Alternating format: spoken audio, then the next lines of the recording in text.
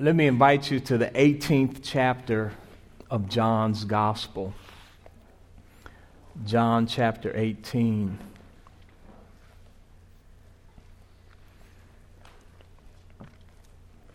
My wife is from Tennessee, and we've spent a good amount of our life in ministry in Tennessee and Kentucky. And so since 2016, it's certainly been nice to be back in the mid-Atlantic. But also, it's been interesting to note the evangelism and discipleship challenges, being away from the Bible Belt and the buckle of the Bible Belt. And many of my friends say, "What do you think?" And they usually want some kind of negative assessment. And I always say, it's refreshing. I was like, evangelism is like raw up here. We don't have those pretenders and fake people y'all have down there. People just say, "No, I ain't no Christian. I don't want to be a Christian. Get out of my face." I'm like, that's refreshing. I mean, those kind of people down south at least feel the need to act like they are Christian.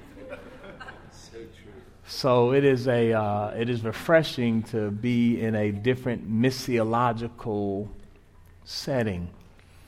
But even in those settings, I'm often encouraging Christians to remember the cost of discipleship. Salvation is free, but following Jesus is costly.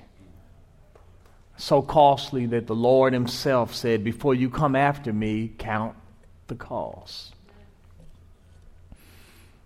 It's too expensive up in this area of the country, so you don't see this like you see it down in the South. But often I would preach in Tennessee and Kentucky, and you could go up a road and you see a church being built. And I'd preach again in that area a year later, and you see the same church building being built and the same kind of progress being made, and you realize, wow, when they started building this building, they did not count the cost. Earlier in life, when we had the first interaction in the Middle East, maybe Desert Storm, and we've kind of been an airstrike kind of country and an airstrike kind of military. And I remember just articles and articles how we were kind of caught off guard by the ground warfare that was necessary to engage in certain countries. And some of our strategists did not count the cost of engaging this kind of particular enemy. And so likewise, sometimes we meet Christians and you realize that, wow, they did not count the cost of following Jesus Christ. Now, I always quickly say, many times it's not their fault. I don't have much to say about people that sit in chairs in Christian congregations. Most of what I say about Christian congregation is based upon the dudes that stand up in front of them and teach and share the word or the lack of the word with the people in the chairs, which forms the people in the chairs or does not form the people in the chairs. So if the people in the chairs don't understand the cost of discipleship, it's often not their fault, because sometimes the guy up front just wanted people in the chairs, so he never spoke about the cost of discipleship. And so in the 18th chapter, I want to read up to it, but there's just phrase. Jesus is talking to Peter, and he says, "Shall I not drink the cup that my Father has given me?" A lot of followers of Jesus Christ expect that to be a cost-free commitment. And Jesus said, if anyone's going to come after me, let him deny himself, take up his cross daily, and follow me. And as I referred earlier, he said, before you come after me, count the cost. So that means that the follower of Jesus Christ, as we share the gospel, we don't try to do the... I don't want to caricature any particular person like an insurance agent. We don't try to like talk up high and overlook the fine print. As a matter of fact, Jesus says, no, pay attention to the fine print. Make disciples, baptize them in the name of the Father and the Son and the Holy Spirit, and teach them to observe all things, fine print, whatsoever I have commanded you. I mean, haven't you met Christians where like Christianity 101, kindergarten is not even on their radar? Like if you ask them what's the greatest commandment, they love the Lord and love your neighbor. But that's not even like in their framework in a utilitarian, what can I get from God kind of culture. And so this little part right here really presses us to consider the cost of being a faithful follower of Jesus Christ. All of the Gospels, when you get to the end of those Gospels and get into the passion narratives, all of that stuff is weighty. And the fact that all of it is weighty is consistent with the fact that if you talk to a whole lot of Christians, the passion is not like the number one thing they think about all the time. Like, what have you been studying lately? Oh, what the Bible says about marriage, or what the Bible says about money, or what the Bible says about Christians and politics, or what the Bible... I mean, it's hard to... For me to say, I've been studying the agony of Jesus on the cross. I mean, that just doesn't fit the happy-go-lucky, smiley, Joel Osteen image of American Christianity. But it is a significant portion of every gospel. And I think Christians need to form culture. I love music and art and other such things. But one thing that art has not always done well in the history of Christianity is serve to image the crucifixion. Because most art that details the crucifixion is kind of neutral. It doesn't look agonizing. It doesn't look like the Christ is struggling. I don't know how you feel about movies, but you know, Mel Gibson got the picture, he got the images right in The Passion of the Christ. I mean, no one left out of that theater saying, that story about Jesus is interesting. No, everyone left out of the theater some form of traumatized from the visuals. And he took the visuals, he says he took the visuals from the Gospel of John. In the 18th chapter, I want to read the 11th verse, but I always like to kind of read up to verses. I think in American Christianity, we don't read that much scripture. So I always try to read more than less. And so I want to start at the beginning, but I do want the 11th verse. After Jesus has said these things, I'm sorry, I'm Southern Baptist, so this is the Christian Standard Bible I'm reading from, available at any Lifeway store. I'm just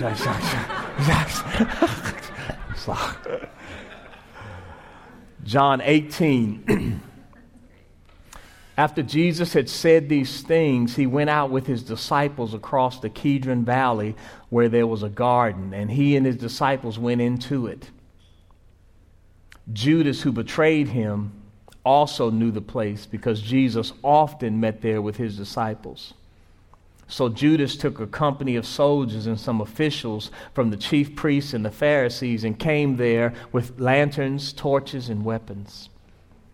Then Jesus, knowing everything that was about to happen to him, went out and said to them, "Who is it that you're seeking?" "Jesus of Nazareth," they answered. "I am he," Jesus told them. Judas, who betrayed him, was also standing with them. When Jesus told them, "I am he," they stepped back and fell to the ground. Then he asked them again, "Who is it that you're seeking?" "Jesus of Nazareth," they said. "I told you, I am he," Jesus replied. "So if you're looking for me, let these go."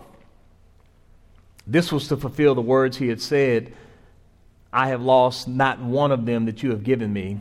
That's a word he said in the prayer in John chapter 17. Verse 10 says, "Then Simon Peter, who had a sword, drew it and struck the high priest's servant and cut off his right ear." The servant's name was Malchus. At that, Jesus said to Peter, "Put your sword away. Am I not to drink the cup the Father has given me?"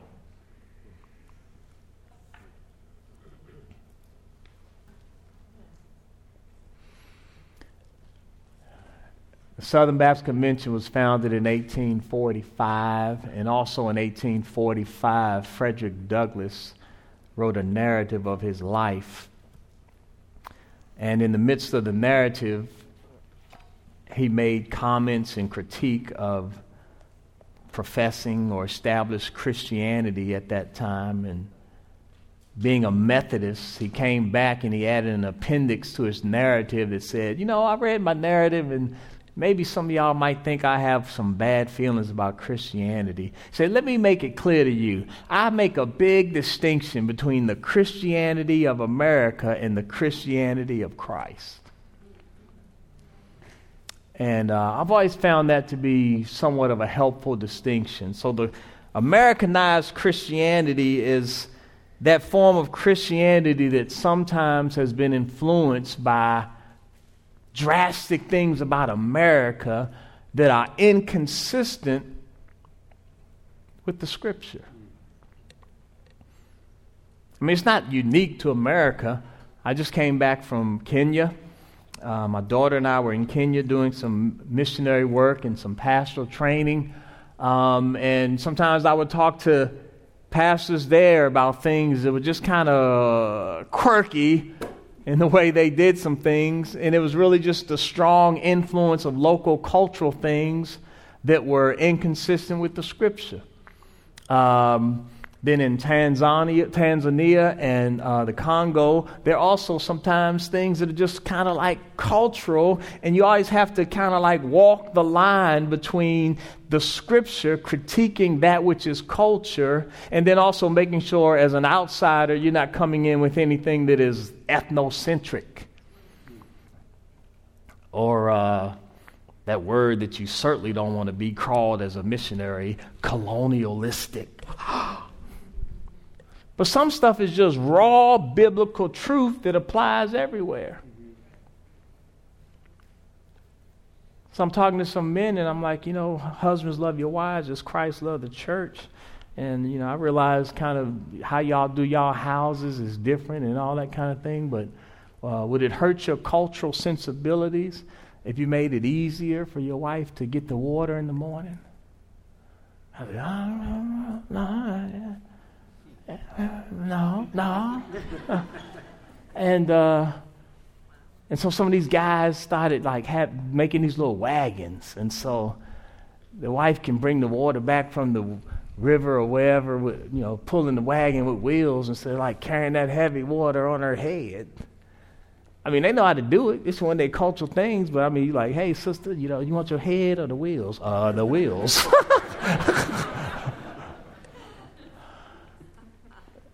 So it's not unique to America. Every follower of Jesus Christ, wherever he or she is, has to always be open to the fact that there might be things about my culture that are influencing me as I seek to follow Jesus Christ. And sometimes those things might not be consistent with the Scripture. So we have the big American idols, power, sex, and money. But we have some smaller idols too, and one of them is convenience. I don't want to be inconvenienced, and I don't want to do anything that's going to cost a lot. My wife and I, we have a similar personality trait. We hate to be nailed down. My aunt will call, hey, we having some dinner. Y'all want to come by? I said, yeah, we might come by. She said, can I put you on the list? All right, go ahead. My father has died, and I have 2 aunts, his sisters, and so, I feel some obligation to y'all. Go ahead, put it on the list. But my wife and I, we like to be loose. Well, a strong impulse in our culture is a superficial or a cheap commitment to things of the Lord or things of quote, spirituality or religion. And that's not just a temptation for Christians. That's a part of our culture. When I'm sharing the gospel with people, I meet somebody that's Jewish and I want to ask them about the law and the Pentateuch. When I lived in New York, I can't tell you how many people that are like, I'm Jewish. I said, oh, let me ask you that. They said, well, I'm not practicing. What? You ain't Jewish. I'm Muslim. Oh, well, what do you think about what the Quran said? Well, I ain't practicing. I meet so many I ain't practicing type people. They just want to like wear a T-shirt, but sadly, they also just like T-shirt Christians. And when we really talk about the cost of following Jesus, we really talk about those things that are necessary, and this is easy among a people who believe in the ministry of the Holy Spirit. Some of those things that are following Jesus require the ministry and the power of the Holy Spirit. All those things in Acts where we impressed with what Peter did and what John did. If you look before they said what they said or they confronted who they confronted, the Bible will say about 3 verses back, and Peter filled with the Holy Spirit, or in John, filled with the Holy Spirit, they said such and such, or they did such and such. Because there's a costly commitment to follow Jesus Christ. Here, Jesus is getting ready to do what he came to do. Remember the angel saying his name shall be called Jesus and he shall save his people from their sin? And in the midst of Jesus getting ready to do what he came to do, it becomes obvious that the task is a hard task and an agonizing task, and one of his close disciples is struggling with the cost and the agony of it. Jesus says, I need to drink the cup that my Father has given me. In the 10th verse, Peter's trying to resist the whole process. Cuts off the servant's ear. This is not the first time he struggled with this process. In Matthew's gospel, Jesus several times, in all the gospels, he begins to prep his disciples. Well, I'm going to go to Jerusalem. I'm going to be betrayed by the high priest. I'm going to be betrayed and given over to the high priest. I'm going to die, be crucified. On the 3rd day, I'll rise again. And in Matthew 20th chapter, Peter says, oh, no, Lord, that doesn't sound good. That's not convenient. That doesn't fit the comfortable narrative I'm expecting. That doesn't fit the kingdom narrative that I'm expecting. And Jesus says to Peter, this disciple who loves him, get behind me, Satan, for you're not thinking of the things of God, but the things of man. Convenience, comfort. It's not a promise of the Lord. It's a desire that we have. I often remind preachers, God told Ezekiel, go and prophesy to the people. And this one you have to be obedient. God said, oh yeah, let me just tell you in advance. They ain't going to hear nothing you say. In fact, God said, let me tell you in advance, they're going to be nasty. Don't be scared of their faces. What is your will? What is your purpose? Why in the world am I going to people that won't hear me? But I do want to have the testimony that a prophet of the Lord has been among them. His will is not always comfortable. His will is not always convenient. And I meet many followers of Christ, many professing Christ followers who struggle with the cost of discipleship. The chapter opens in chapter 18, says, and Jesus had said these things. After he said these things, the things that they're talking about here, John is referring to, are the things that he prayed in the 17th chapter. And many times, rightly so, Jesus' prayer in John 17, people focus on his prayer for the unity of his followers. And that is quantitatively the weight of that prayer. Like from in chapter 17, verse 6 to the end, he's focused on new disciples and then the unity of all his disciples. But in John chapter 17, verses 1 through 5, he's focusing on the moment of where he is and what he's about to do. Listen how the prayer opens. Jesus, at the beginning of John 17, Jesus spoke these things, looked up to heaven and said, Father, the hour has come. Glorify your Son so that your Son may glorify you. And the glorification that he is speaking of is the crucifixion and the resurrection. So yes, quantitatively, the weight of the prayer in John 17 deals with the disciples and the unity of the disciples. But the prayer opens with Jesus recognizing it is now time to perform the will of the Father. And that performance is going to be tough. The Bible will say things like, as he prays, his soul was sore vexed within him. The Bible will tell us things like Jesus praying and saying, Father, if it's possible, let this cup pass from me. Nevertheless, not my will, but thy will be done.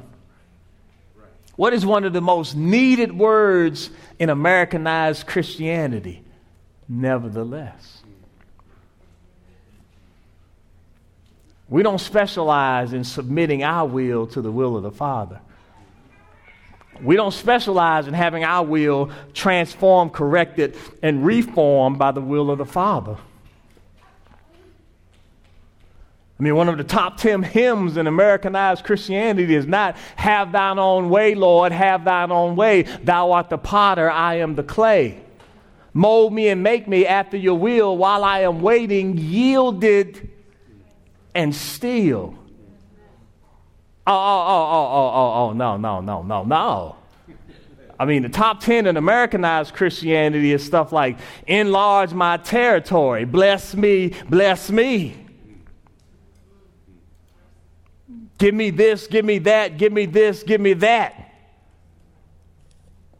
I won't say I'm ever manipulating you, but that's really what I want to do is manipulate you. Give me this, give me that, give me this, give me that. And then people say, ooh, that's such a cool song. That's where we are. But the Bible says he prayed, let your Son now glorify you by doing what you sent him to do. And so in verse 11, after Peter, back in John 18, when Peter cuts off the servant's ear, Jesus says to Peter, put your sword away. Yes, this is an inconvenient spot. This is an agonizing spot. This will not be pleasant. You've just seen me betrayed. You're going to see me arrested. I know you don't feel good right now, but this is the will of the Father. Your natural your natural resource, your natural response, your natural desires, put that away. Put away your sword. Put away anything natural in you that would let you resist the will of God because it's inconvenient. I mean, that strike says, I don't want you to arrest my master. I don't want my master to suffer. And Jesus says, put that sword away.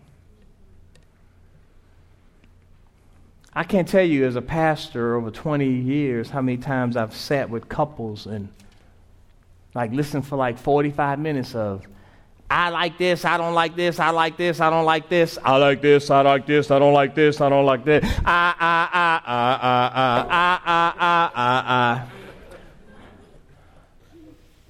And what church have y'all been in? Please don't tell anybody you're a member here.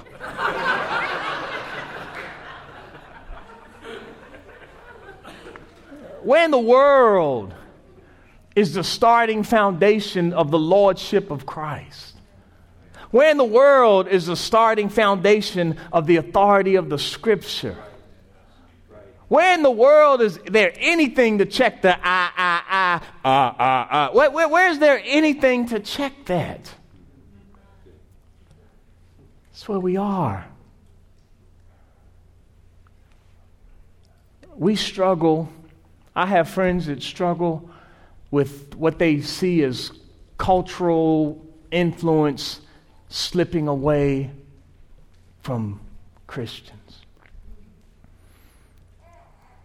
And no one wants that. I don't want to be culturally marginalized. But I mean, my desires don't determine the will of God. I mean, God told his people, yeah, y'all going down into Egypt for 400 years. I mean, I'm sure they were like, woo, that sounds good. I'm sure the 10 southern tribes weren't happy when they saw the Assyrians coming over the hills.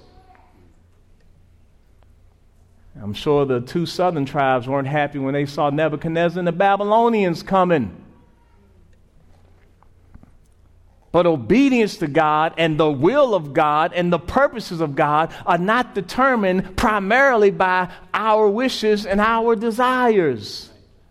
The Son of God is getting ready to drink what the scripture calls a bitter cup, what he calls the cup of God's wrath. What is a cup that Jesus knows his disciples will not want to drink. And he is readily getting ready to drink that cup because obeying God is not always a convenient and a comfortable thing. Put that away. Peter does not have ill motives toward Jesus. Peter does not have ill motives toward the Father. Peter is just wrapped up in what he wants and what he thinks is convenient. And certainly my master, my teacher, the one who is coming to establish the kingdom of God, being arrested and crucified, sure enough doesn't seem convenient.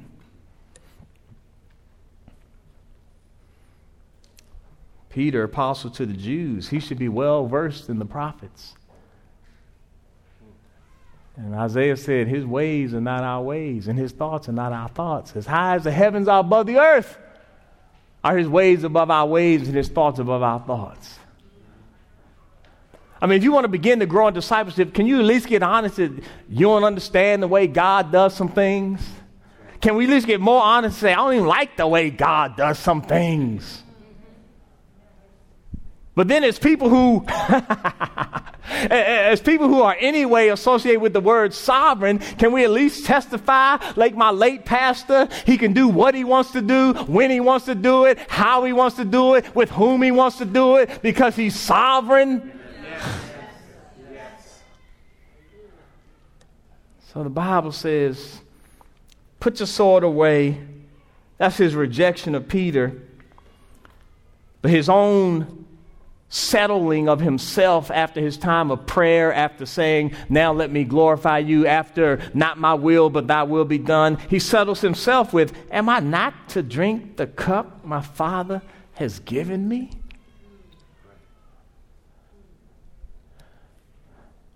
I mean, like it or not, who am I to resist the will of God?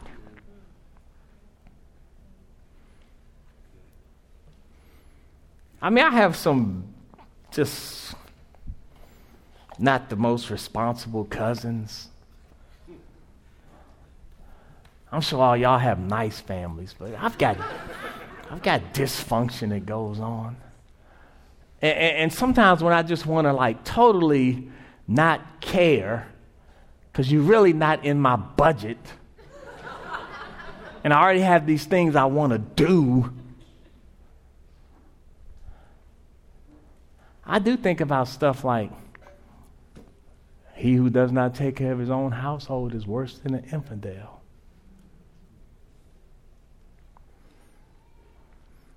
I was convicted in Kenya when I was talking to these pastors, and they think of siblings and cousins in a whole different way than we do. The Bible and Africans and Asians are Eastern. And Canadians and Northern Europeans and Americans and sometimes South Americans are Western. And we emphasize the me, myself, and I. And they emphasize the we and the us. This pastor's telling me how he and his brother and a sister take care of their parents. And I was a little tickled. I was like, man, the churches I pastored, mostly white, mostly black, all the churches I pastored, it'd be hard to get 3 siblings to kind of like financially take care of their parents because they all doing their own thing. Half of them don't even trust each other. I mean, I know this doesn't happen in this church. But I've always pastored people where they have multiple siblings, and as a parent get older, you know, they have 6 siblings, but it's still like 1 or 2 of them that actually takes care of the parents. And there's always 3 or 4 of them that just kind of like check out because they doing them. That's part of that's not part of the scripture. That's part of Western autonomous individualism that has affected us. And if we are followers of Jesus Christ, that type of individualism and selfishness ought to be able to be checked by the scripture. Right. Like the kind of person I am, one of the most radical verses in scripture for me is John 13, when Jesus bows down and washes the disciples' feet.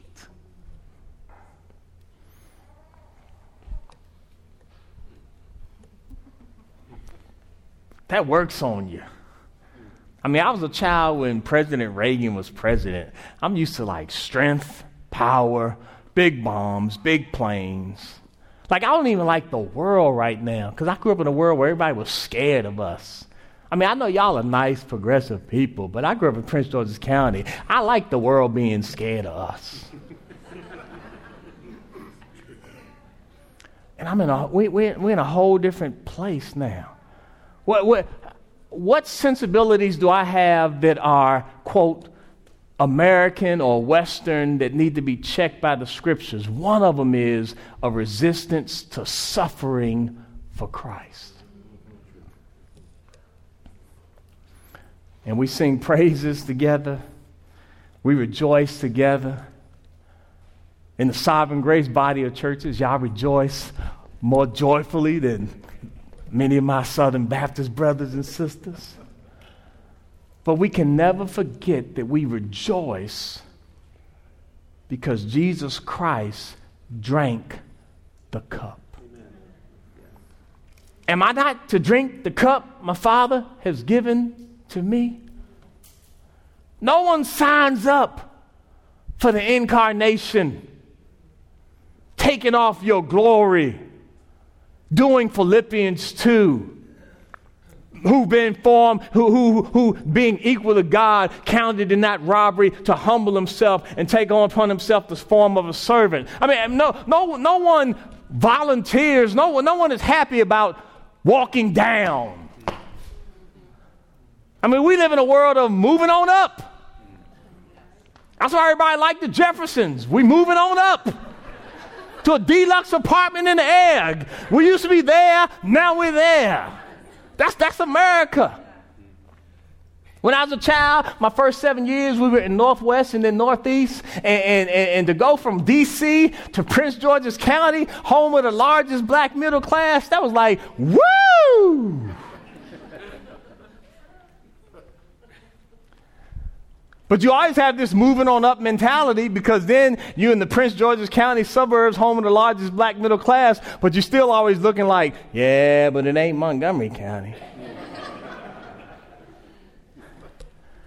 Because this was the spot when I was a kid, because 2 people were over here, and they were both on River Road in Potomac. Wonder Woman and Sugar Ray Leonard. I was like, man, wherever Wonder Woman and Sugar Ray Leonard are, that's the place to be. But the scripture is not a story on moving on up. Often it's a story of his disciples being ridiculed. Often it's a story of his disciples agonizing. Often it's a story of 1 Peter. You are strangers and sojourners traveling through a barren land. But don't forget, you're a holy nation, a chosen generation, a peculiar people.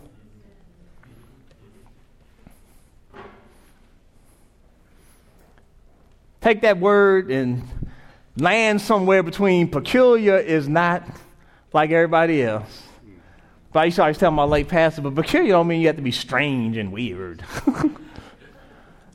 But it is peculiar. So let me ask you, when you rejoice, do you remember that we rejoicing because he drank the bitter cup? When we rejoice, do we remember that we rejoicing because of the cross of Christ? When I survey the wondrous cross on which the Prince of Glory died, do we remember that? And sometimes in the 5 steps to financial freedom or the 5 steps to a happy marriage, we can overlook reflecting on the agonizing obedience of Jesus Christ. Sometimes in the pursuit of a Christian America or the pursuit of whatever you think ought to happen politically with Christian influence in the culture, we can overlook meditating on the agonizing crucifixion of Jesus Christ. Am I not to drink the cup?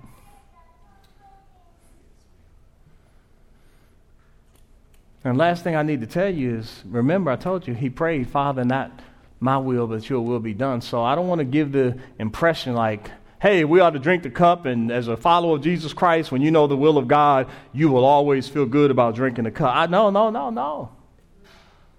That's one of the benefits of Christian community. We need other brothers and sisters in the Hebrew 10 sense to provoke us unto good works, and one of those good works is, hey, drink the cup.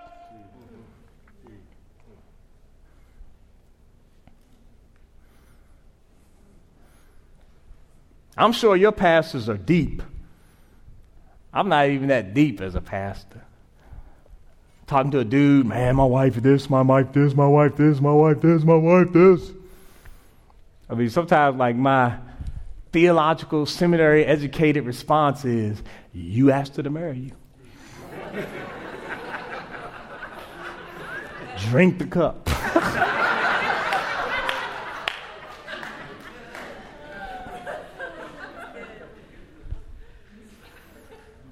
Sometimes I'm talking to pastors and they say, man, if I preach such and such, some of my members are going to be irritated. Drink the cup. Sometimes I'm talking to parents, well, if I don't let my kids do such and such, they're going to be different than some of the worldly kids around them. Oh, that's amazing. Drink the cup. I have young adults now. They're like, Dad, everybody else is like, oh, Dad, everybody else, drink the cup. Here's the same rich theological statement I've made y'all their whole lives. I don't care about everybody else, and I hear everybody else is daddy. That's right. Good. Drink the cup. No, you and I will never die on the cross. The ultimate cup has been drunk by the Lord. But you and I are commanded by him to take up our cross daily and follow him. And the phraseology of taking up your cross automatically lets you know it's not always something you want to do. I define taking up the cross as where the will of God and my will intersect and my will submits. That's taking up your cross daily. No. Shall I not drink the cup the Father's given me? I know we don't like binaries, but some stuff is just binary in the scripture. Genesis 1:27, male and female, he created them. That's still a binding binary. Just line up 100 people in front of a mirror, get them naked. You'll see. It's a binding binary. Here's a binary.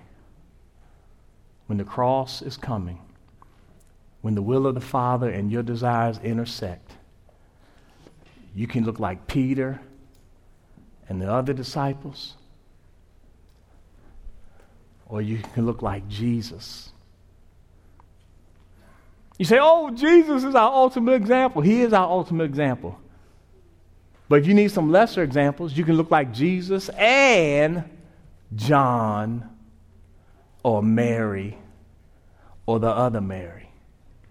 Everyone didn't forsake him and flee. Some people understood what he was calling them to in the cross, and they walked with him to the very end. So Peter is the counter model here, but there were faithful models among the disciples: John, Mary, the other Mary, and other women. Y'all have a men's breakfast coming up.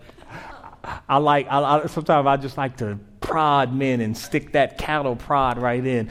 Bow! Look at the male-female ratio at the cross. One dude, John. Where those 11 other? Well, one of them was a betrayer. Where those 10 other?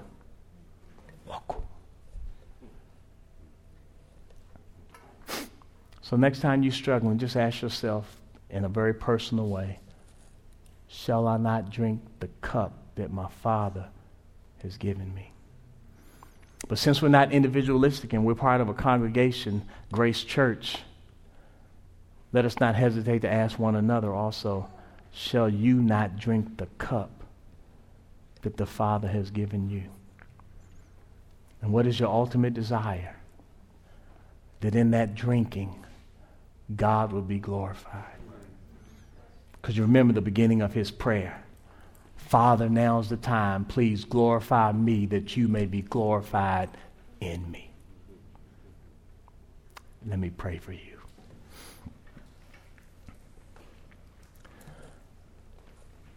Father, I know what your word calls us to, and I also know where I and these brothers and sisters live. We live in a place of political power. We live in a place of cultural influence. We live in a place of excessive self-will, even narcissism. And so, Lord, please, by your Spirit, give us the grace of obedience to the Lordship of Christ. By your Spirit, give us boldness to obey your word. By your Spirit, give us the boldness to pay the cost of discipleship. And may we rejoice when we bring you glory by obedience to your will. As single men and women, as married couples, as grandparents, as young adults, may we rejoice when we pay the cost of discipleship to bring you glory. In the world of politics, in the world of economics and corporate life out here on this 270 corridor, may we rejoice if we pay costs for being committed followers of Christ. And may we desire to glorify you. Fill us with your Spirit, that we might do these things for Jesus' glory. In his name we do pray. Amen.